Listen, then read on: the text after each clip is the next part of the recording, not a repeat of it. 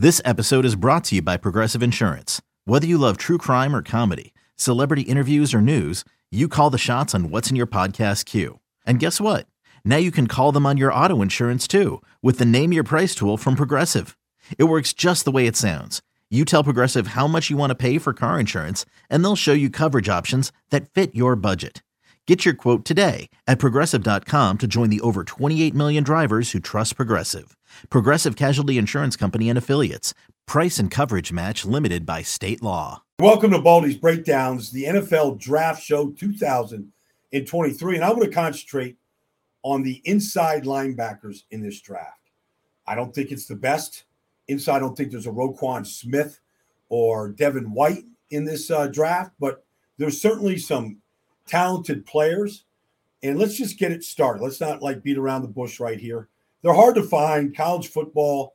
Look, college football is just different than the NFL. You know, college football, it's a spread offense, most places, even the SEC.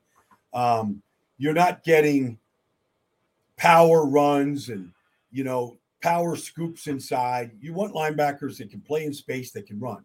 And so, to me, the number one off-the-ball inside linebacker in this draft is Drew Sanders out of Arkansas. Now, Drew Sanders, number 42, go watch him. He had a great season this year at Arkansas, had 103 tackles. He was a top-flight recruit in this country. Went to Alabama and was there for a couple seasons. Really didn't play much. Went to Arkansas, and he was phenomenal. I mean, he's 6'5", he's 233 pounds, and he can flat-out run. I just knew him. I've got a farm up in Denton, Texas. He went to Denton Ryan High School, which it's just a powerhouse in the state of Texas. They put out a lot of great players. It's a big-time program. And Drew came out of there. And, he could do it all, really. I mean, he can blitz. He had 10.5 sacks over the last 2 years. He had 9.5 sacks this year as a blitzer and a guy that can come off the edge. You've got some versatility to what Drew Sanders can do. He's a part-time rusher. But when you just watch him run, he's got what it takes. He's got great speed. He's got good instincts. He can tackle in space. It just remains to be seen. If he's playing, in the NFL and you're playing the Baltimore Ravens, you're going to have 340-pound offensive tackles in your face all day. How's he getting off that stuff? And can he take the fight to him? Because he hadn't had to come down and thump a whole lot of people. But one guy that does thump and does have a whole lot of thump is Henry To'o. Okay? To'o from Alabama has got a whole lot of thump. He's got 350 tackles in his career at the University of Alabama. Put up any game in the last 4 years from Alabama and just watch number 10 go make plays. I mean, 350 tackles is no joke. He started 50 games for the Crimson Tide. That's hard to do.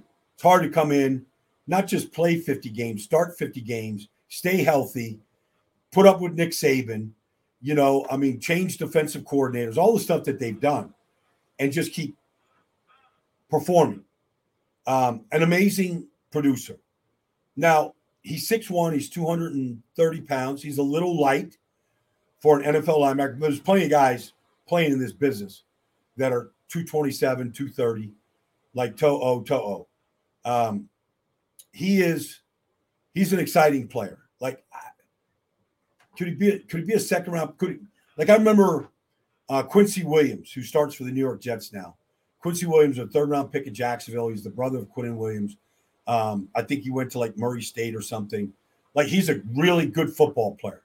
And when I watch Henry To'o, I feel like that's a comp. Quincy Williams just plays in space, can flat out run, makes a lot of plays. The Jets are happy to have him, but are the Jets looking to, how long is C.J. Mosley going to be there?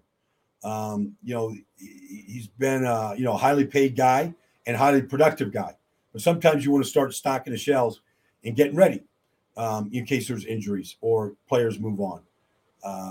So anyways, that's a really good player. My second choice right there.